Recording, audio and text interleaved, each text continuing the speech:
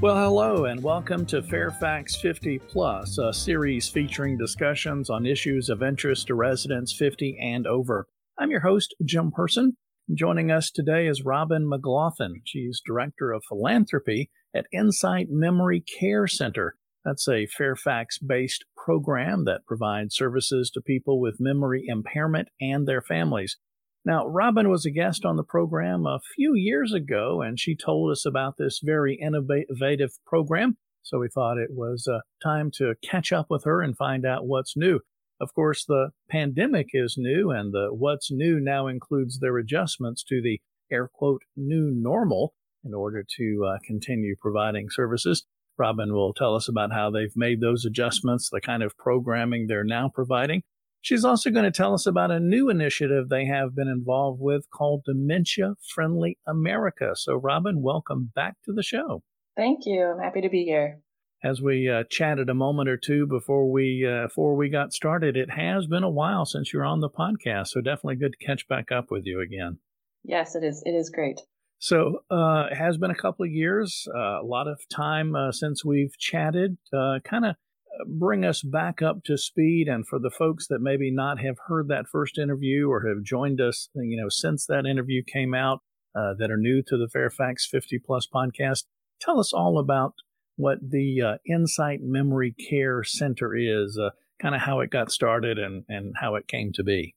Of course, yeah. So Insight Memory Care Center, it's a nonprofit, and it's an adult day health and resource center. So it opened way back in 1984, so we've been in operation for 36 years. It started in the basement of a church with just 3 participants, and today we have a 15,000 square foot center in Fairfax, and it's a robust programming where we're able to offer programming for people that have been diagnosed with a Alzheimer's diagnosis or any other memory impairment, any type of dementia. And then we also have support and education programs for the caregiver. We can support family caregivers, and we're also supporting professional caregivers with education as well. So we do a lot. We're the only ones that have been doing this since we started, the only dementia-specific adult day center. So being able to have a unique corner in the adult day is great for the families that we're able to serve, and really being able to help the families and get the resources that they need when they're faced with such a diagnosis. You kind of describe some of the programming that you have done during the before pandemic times. Let's kind of do a deep dive, if you will, go into a little more details about the air quote normal time programming. Is there a main program or 1 or 2 programs that are kind of the highlights of the center? Of course, yeah. So our biggest program is the Adult Day Center itself, and that is a licensed program through the state, and we're licensed for up to 60 participants a day. The state requires a 1 to 6 staffing ratio. We have anywhere between 1 to 3 to 1 to 5 staffing ratio. So we have a lot of personalized care and interaction with the participants that are attending. Everyone that attends that program has some form of diagnosis of dementia. And so we have progressive programs for that as well. So we're able to care for people from the early stage all the way through the late stage, and even partnering with hospice if needed as well. But the program normally runs Monday through Friday, 7:30 in the morning until 5:30 in the afternoon. We provide breakfast, lunch, and 2 snacks during the day. And then, as I mentioned, a lot of programming. So really engaging, person-centered programming. That social engagement is so important for anyone, but especially people with dementia. Sometimes being at home can be very isolating, and being able to stay engaged socially, physically, mentally, it is really, really great. It is a progressive disease, but being able to stay active is one of the things that we focus on as far as the quality of life. That's Right. where we focus for the participants and for their family members.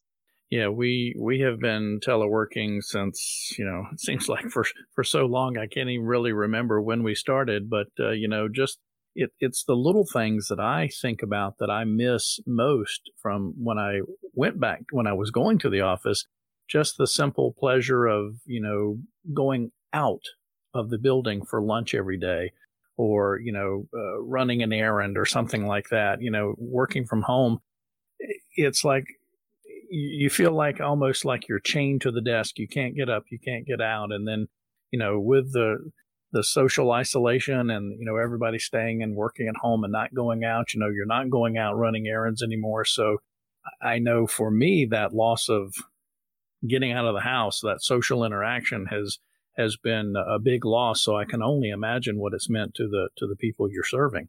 How have y'all responded during the pandemic?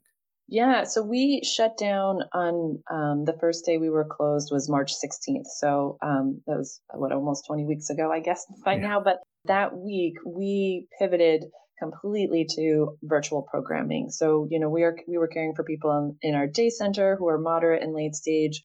We have people in our early stage program. And then we also have our families that were going to our support groups, and then our education programs that we were going. So all of it pretty much went online. So we've switched platforms a little bit, learning as we go, but whether it's Zoom or a different platform, we've been able to hold virtual support groups a couple times a week. We're doing virtual webinars or webinars for our education programs. And then for the participants at the day center, that's a little bit different. It's really hard to replicate, a 7:30 to 5:30 day virtually. No one has that attention span to sit in front of a computer. So we have adjusted that with the feedback from the participants and who's getting engagement out of it, because not everyone can get engagement out of a virtual program. But the ones that are, it's been really helpful. And it's shorter programming, like 45 minutes, which is typical to when we were in the day center. So it's doing that several times throughout the day for the participants at home. And it's been really great for the family members because it does give them a little bit of a break. They can help them get set up and still gives them a little bit of a break while they're engaged in the programming. So we've been able to really pivot and do that for all of our current families and participants. And we also have been able to offer a new program and start an entirely new program as well, which is just incredible. Yeah, I would think so. Before we get to that new program, talk a little bit about that attention span, because that's kind of part of what I was relating to earlier. I'm for me, as an example, sitting here, it was 8 a.m. to 6 p.m. every day, and now it's 8 a.m. to 4:30. The traditional normal workday, but it's a lot of time being right in front of that computer, and the attention span.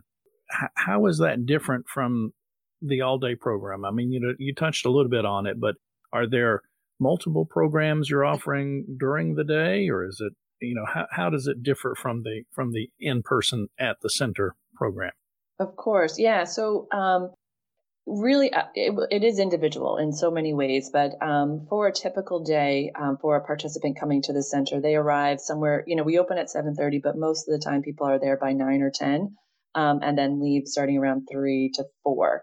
And so when they come, they have breakfast, they're saying hello, morning greetings as most people would. And then starting 10 o'clock that's when we have our normal structured activities that start and begin. And our activities staff are just amazing and able to create programming that is really person-centered based on who is there that day, and puts a calendar together for the month, each month, and adjust it as, because not everyone comes 5 days a week. Some people come 2 days and things get adjusted. So really being able to respond to who is attending the programming and being able to have programs that they will enjoy and be engaged in. So programming in the morning, so it could be exercise classes, it could be a cognitive program, it could be dancing, it could be brain trivia, things like that. And then there's lunch, and then afternoon programmings where sometimes, depending on which stage, sometimes, like, I think most of us would love a nap in the afternoon, whether you can get it or not. But so mostly for some of the participants in the later stage, sometimes they have a nap in the afternoon. It all is person-centered. If it fits for the person, then it fits for them, and we can accommodate it. But if people are looking at being engaged into programming, we have all those programs, especially being able to be active and, chair exercises. We do a lot of music. Music is a huge piece of the programming. So to be able to heighten those senses and tap into memories and positive feelings is really where we see music is great. So being able to pivot really that all day social interaction and engagement into online is challenging, but we have heard great things. And granted, like I said, it's not for everyone. People in the later stage don't always can't engage into it as much, but people in the earlier to moderate stage, we have seen great success to be able to stay engaged in the program. And we've also had packets that go out and some homework that is quote unquote homework to do as well. So so there's purpose. And I think that's what, not like anyone would, you want purpose in your day, you want purpose in, something to look forward to, and being able to provide that purpose for our participants is still very important. Right. So we're able to do that and give them sort of a project to do, something to look forward to, and to bring to the next class. And it's not a homework assignment every day, but we also are able to bring in exercise, to do exercise programs for them, chair exercises that they can do with maybe it's can of corn or something instead of, all the exercise equipment we would have. But, being flexible with that. And we have sent the packets and being able to use materials that way as well. What about technology? I know a lot of the interviews I've been doing over the last several months when we're talking about moving from, in-person programming or classes, et cetera, to online, there always seems to be some kind of technology challenge, either for the provider or the recipient. Any technology challenges or requirements or anything like that y'all have seen since, what was it? You said March 16th, I think? Yeah. So we are mostly using Zoom for our programs for our participants, just because it's easy. It's very easy. It's we have found it just works the best. There was, I think even with some of the staff, like just a learning curve to make sure we knew how to do it, because none of us were using it as much as we are now before March. So, but yeah, so we have been able to, the staff have been able to, set up times to go over how to do it, to send out specific instructions on how to do it, so that trying to not make that a hindrance to engaging in the program. I think by now, unless we're bringing in new participants, for the most part, people are adapting to it. And granted, you always have Wi-Fi issues and things like that you can't control, but I think it's really working well, and being able to use the same platform, and it's a common link, so it's easy to find, it's easy to go to, easy to click and engage on it. For our support groups and our education programs, we've used GoToMeeting, which is a little bit more robust and has more capabilities of being able to do more professional presentations, where you can mute all attendees or to give different permissions and show better materials as well. If we're showing a PowerPoint or a video, that has better capabilities for that. So we've been able to use that platform. Gotcha. Do you think a lesson learned will be continuing with virtual programming after the pandemic is over, or will you go back to all in person or a combination? So we want to do a combination. I think before this whole pandemic started, we had talked about, some point in the future, wouldn't it be great to have webinars where we could reach more people? Little did you know the future was now. Now we're here. So, I think we have had lots of conversations over these past few months with our board, with our staff, and from the families as well, saying, these have been really great. They've been impactful. They do help. It's not just supplementing until we get back to normal. They are good programs, and they're effective. And so we want to be able to continue them. And so we have plans in place to do it. The one program we have started that will continue is we started Insight at Home, which is a separate virtual programming. So it's not connected to the day center or anything else. So it's for people that just want to do a virtual programming. And right now it's offered 2 days a week. And so we can offer that. But for right now, and we're taking it essentially day by day, we are planning to do virtual in combination with in-person. But in-person is one step at a time. It is, being as safe as we can be, and be able to make sure that everything that we're doing is making sure that the staff and the participants are safe. Right. Is the Inside at Home, that new program that you mentioned a few minutes ago that I said we'd get back to? Yeah. Okay. Did you want to dive more into that? Yeah, so that one is brand new, which is really great, and that came out of how we're doing the day center virtual programs right now, and how it was going great, and how it we could reach people in other states, in another country, even because it's virtual, and to be able to offer that, there's a fee for it, and it's a small group, so you do have that social engagement, that connection that you would get to other participants that you would get in sort of an in-person one. So it's not 100 people that are coming together and we just sort of show something. It's engaging, and that's a benefit of the program, is to be able to connect with other people that are going through what you're going through. So it's for people that have been diagnosed with dementia that are in the early to moderate stage. And so being able to do it at home, and we're going to grow it as we need to. Right now we have it 2 days a week and offering smaller groups throughout the week based on the participants that are attending. So and there is a fee for that one, and it's about $350 a month, and that's for the 2 sessions per week. I was going to ask, oftentimes it's, I don't know what the word is, it seems so inappropriate to talk about money, but fees, costs, those kind of things. How was that transitioning from all in person to all virtual? How is the money aspect of all of this, Sure. occurred? Yeah. So as a nonprofit organization, we have, and speaking as the director of philanthropy, as an organization, we do have a diversified funding source, which is fantastic. We get revenue from our fees. We get some donations from communities, community groups, organizations, grants.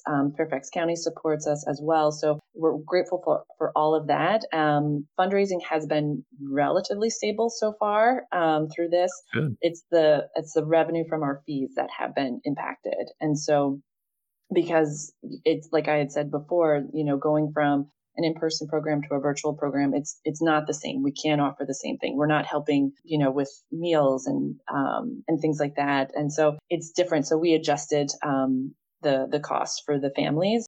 And again, it went back to each family as far as what made sense. I think we had a 3-tier approach as to how they could pay going forward. And so we're looking at that and continuing to have conversations with the families to see what works best for them. We've had some families that have opted out because it just didn't work for them. We have families that are still paying the full amount and attending virtually. So it's you have all of it because families still see the benefit and have the ability to still pay, which is helpful for us as an organization. But yeah, we have taken a hit, and so I think being able to look at new programming that we can grow and to expand those is a great opportunity for us right now. Yeah. The virtual programming, you touched on it quite a bit so far, but any anecdotes, any stories from families, about the impact of the virtual programming on your participants? Yeah, so we have a lot of a lot of good feedback from the families.